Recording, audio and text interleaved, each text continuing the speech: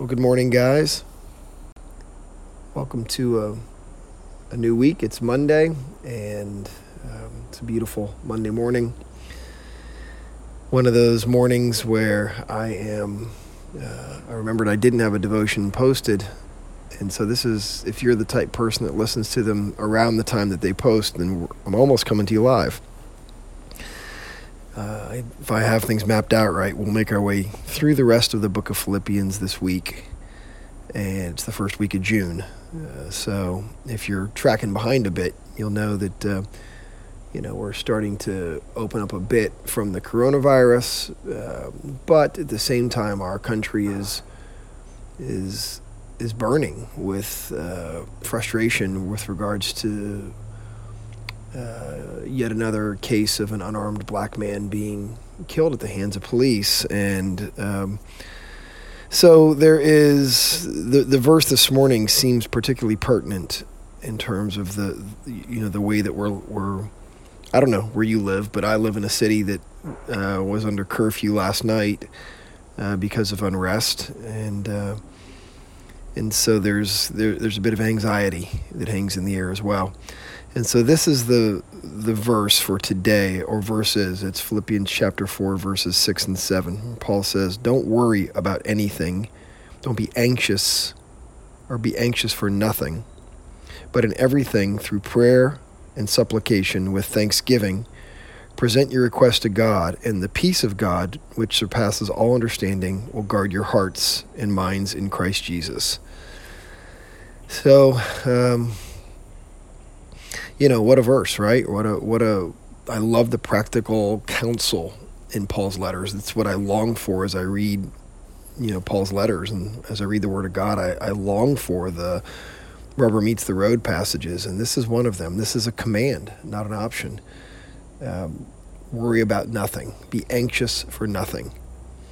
And I think the point that's being made here is that when we choose to occupy our minds and, or over-occupy our minds and fixate on any issue, that we end up barging into an area, we intrude into an area that belongs to God alone.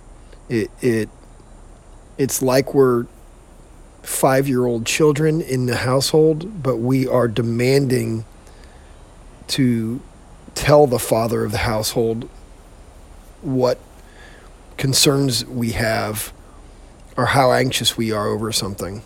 We're taking the burden of the household on ourselves as a child, and when we worry, it makes us the father instead of the child. And so Paul says that the answer to the anxiety and the worry that we feel, and worry is literally just it's an obsession over an issue that with concern. And Paul says that the answer, the solution to it, is to pray. He says if we're going to worry about nothing, then we have to pray about everything. And so you go, what is the proper subject of prayer? And the response is everything. There aren't some areas of your life that God's concerned with and other areas that he's not. You can pray. You should. You're commanded to pray about everything.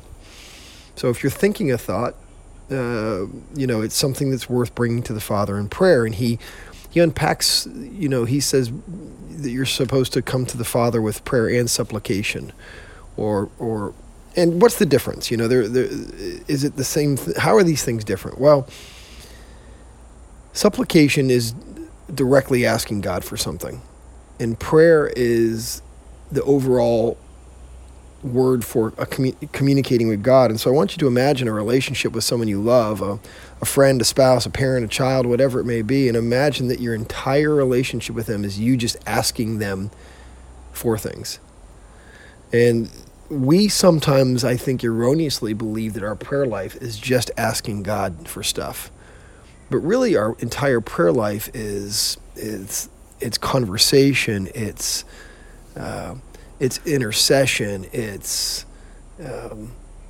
is just adoring him for who he is. It is confessing the darkness of our heart. It's thanking him for all that he does for us. And it's asking him. to act on our behalf. It involves supplication. And when we're worried, of course we have to ask him. We have to make supplication. We have to ask him to do something about it. And so it says that he wants to know. Let your requests be made known to God, because he wants to know. He wants to know everything on your heart, not because he doesn't already know, but because he loves to hear it from us. And he does, for some reason, there's some mystery in heaven. There just are some things that he will wait for us to ask him for. I don't quite understand that. Again, it's a mystery, but there are just some things for which heaven waits. And I think that with Thanksgiving part is great, because I think it guards us against that kind of whining spirit that, I know when I was a kid, I whined a lot. I know my kids whined a lot, and the voice goes up a bit, and there's just that tone in it that's like fingers on a chalkboard. And I think when we add Thanksgiving, it brings our voice down to conversational tone, where it's, it keeps us from the complaining spirit. So I want to switch to verse 7 though, and just say something about peace, the peace that passes all understanding. What I love about this is it doesn't say that it just passes the understanding. It doesn't mean that it can't be. It doesn't mean that it's senseless. It doesn't mean that it's impossible to understand. What it means, it's beyond our ability to explain it, to understand it and explain it, to be able to go, this is what I'm feeling, and and why I'm feeling it, and I can explain it readily to you. It has to be experienced. And Paul doesn't say that it just surpasses the understanding of a person who's not a believer, like the worldly man who's like, I don't understand why you have peace. I've heard that a lot from people who aren't believers. I don't understand, there's the calm that you have in this situation. Paul isn't just saying that this peace goes beyond the understanding of that person. He says it surpasses all understanding. Even the godly person can't comprehend the peace that they have. And I have often been in this situation where I cannot understand or comprehend why I feel a peace in a certain situation that I don't even think I should. And I've been in one very recently. And the thing about this is Paul uses a word that's a militaristic word. He says that thing that we can't really understand, this peace of God, will guard our hearts, and will make for us a place of safe refuge, a place of a castle, a strong tower. And I can tell you that when I'm around people who there seems to be some, almost like they're a loss of control. They're out of their minds. Their hearts have gone crazy, exploding in unrighteous anger. To me, it's often connected to the absence of the peace of God in their life that guards the heart and mind. And when you lose that, it's usually pretty obvious, just as it's obvious when somebody has this peace. So, look, I said all that. That's 8.5, 9 minutes just to say this. I pray this morning for you, as you're hearing these words, that the peace of God the deep peace of God that can't be understood by the godly or the ungodly would guard your heart. And so, Father, we ask in Jesus' name that we'd be anxious about nothing, but we'd pray about everything with thanksgiving.